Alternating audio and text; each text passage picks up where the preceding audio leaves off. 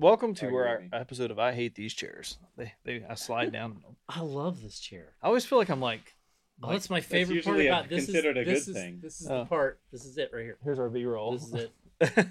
This is the best thing about this chair. So welcome it's to one of the few that you can sleep in. welcome to another episode of Camp Chair Review. Actually, this is the Blue Ridge bonfire. I always want to say broadcast. That's pretty good, You're right? welcome to flub it a few times. Yeah. It's If fun. you think it should be called the broadcast, let us know in the comments. Sponsored by Blue Ridge Overland Gear. The Irreverent Overlanding Podcast is our subtitle. So CT had an excellent idea. We're going to talk about overlanding origin stories, like how we got into overlanding. And since it was his idea, I vote that he is the one that leads it goes off. first. Love it. Oh god. Nose good. This is okay. We have very I strict got nose. into overlanding by working for Matt. I had three siblings working for Matt. None of them work here anymore. It's just me. But Way to go! Last one on the island. yes. Technically, there's been like 5 or 6. Oh yeah, because my older sister babysat with the Yeah, kids. she nannied for us for a couple Both years. my dad and my other older brother did construction for you on some projects. Yeah. Um, Yeah, all of them have worked for me except your oldest sister. wow.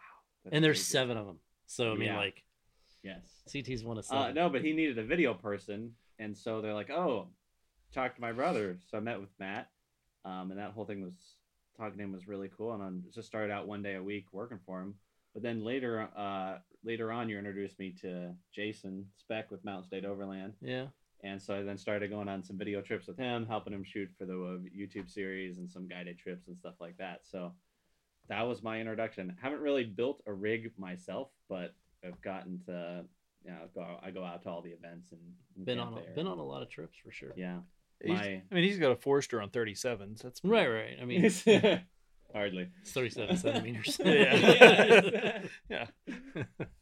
But yeah, I enjoy getting out. It's a good time. It takes me a little while to I go through the technology withdrawal. It takes me but after 3 days of being in the woods, then I actually am enjoying the woods for what the woods are.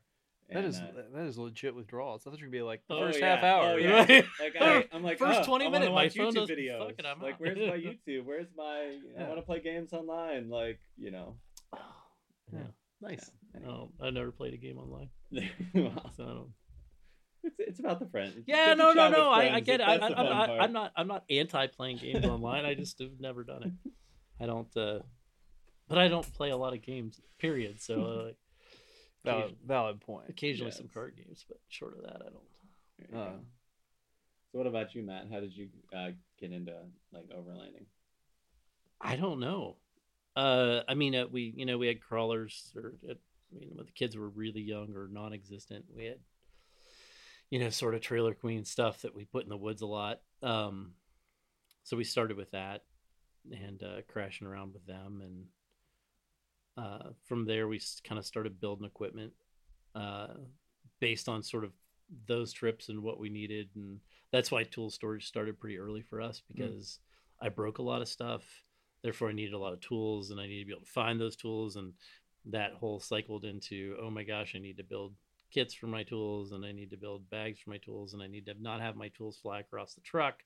So I need a way to trap them someplace. And that's, I guess, kind of how that developed. And then as the kids got older, that kind of, Morphed into camping out of the vehicle. yeah, because it's not, was less fun for them. They, you roll up to something stupid and you'd be like, well, I don't need to flop this with the kids in here. So my lovely wife, God bless her, she would get out and carry them up, hills and stuff and drag them through the woods. And then I would, break things and we'd have to get towed out or whatever. It was just always and so there's a point at which that becomes less fun. So, by the time the third one came along, it was like, okay, but we need to make this more enjoyable for them, and I didn't need to keep breaking stuff. Like there's a point at which I just, you just keep building and building and building and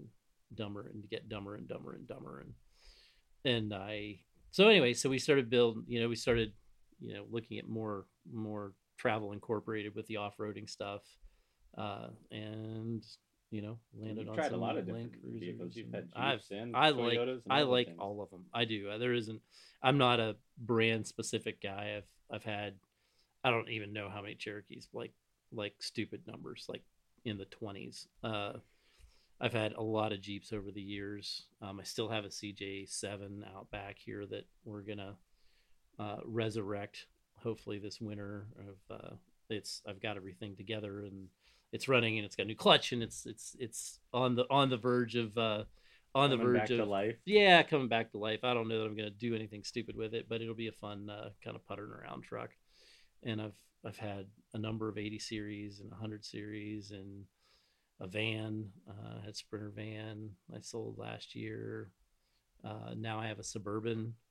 But when I pick vehicles, it's strictly about what the utility is at that time in my life, right? Like what.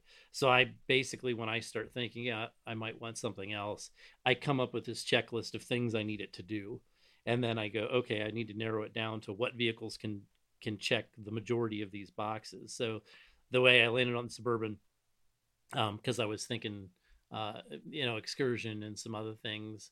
I wanted something that would haul pretty close to 10,000. Would pull a trailer weighs about 10,000. We farm, so I need to be able to haul sheep, and I need to be able to move equipment. And the equipment that I move the most is totals in at about 7,000-8,000. So between that and a trailer, I landed about 10. So I wanted something that would sort of in that over 9,000 category. I needed something that would haul. There's 5 of us, and occasionally there's a friend or 2, or one's at home or whatever. So I want to be able to transport 6 people. So that kind of limits you.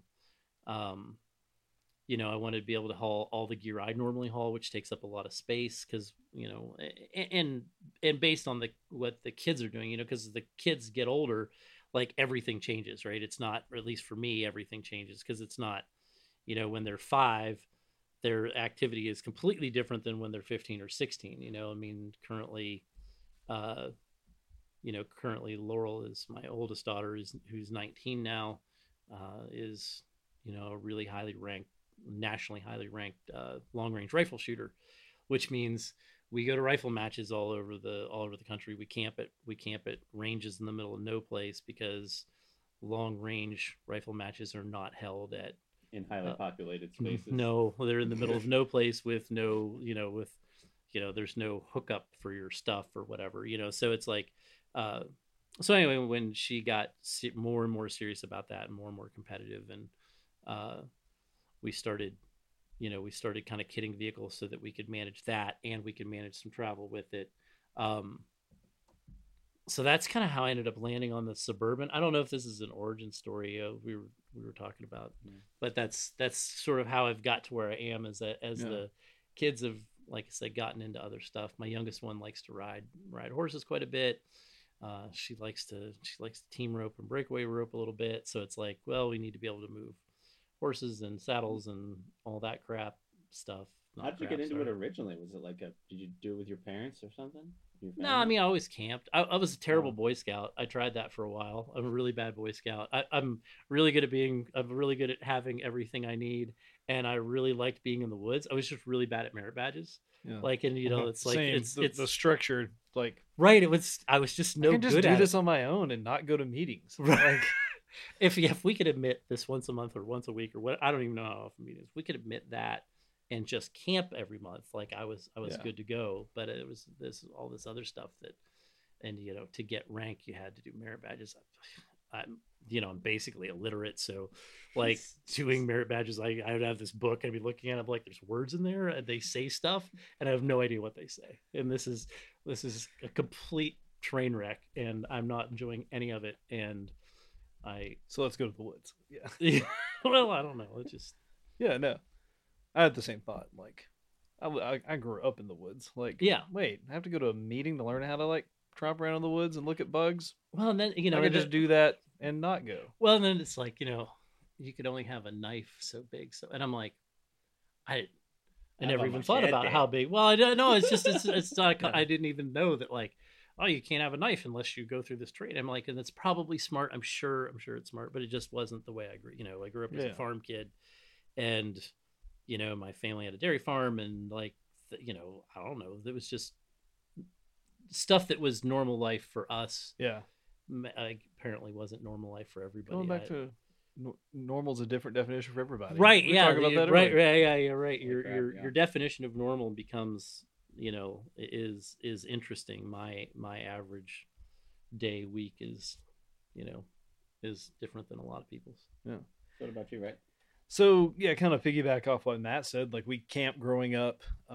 Usually for us, we were either camping at like a state or national park, or on a friend's property. We lived just a half mile from the river, so we would go down and camp in the river bottoms, and some backpacking. But then I think probably for me, I was just thinking like the first like off-roading overlandy trips I was doing, which if you've listened to the previous episode, you won't be surprised, was probably around like fly fishing, like going into more like backcountry places in like North Georgia, where you would drive out for a couple hours and set up camp and fish a section of stream for a weekend. But then I guess like when it became overlanding, like when that was the word that I was using to describe it, I was writing for a sadly long defunct website called the New Artemis, gear review type website back in the day, and it was Mountain State Overland's very first season. I want to say like episode 2 or 3. Somehow found them on Twitter, realized we were relatively close by, and was like, hey, I'd like to join you guys on one of your trips and write it up for the New Artemis.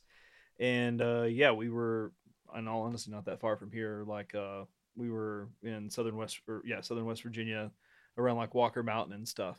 And did that, and then started writing for Outdoor by 4. Went on about one MSO trip a year for the first several years of that. That's how Rick and I met. Yeah, on an MSO trip. Was that New Hampshire? New Hampshire, Vermont, something like that. No, we met at Overland Expo, Taylor Ranch, but we got to know each other when we drove to New Hampshire together. Yeah, no, that's true. Yeah, 15 hours in an 80 series. Right, at 60 miles an hour. Yeah. Interesting little tidbit at that point, Matt's 80 had 2 types of air conditioning. It would only work if it was on wide open. And it wasn't quite late enough in the summer where you could bear to drive with the AC on wide open. So for 15 hours up and back, this was what you experienced. Holy crap, it's hot in here. Okay, turn it off. I don't.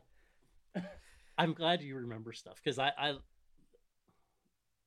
my memory must be broken, because I don't remember anything that goes sideways or is bad. Like it completely blanks out of my life. I think that's the storyteller in me, though. Is that it? Yeah, because that's such literally, like, we would be having a great conversation, and then one of us would be like, oh, I can't take it anymore.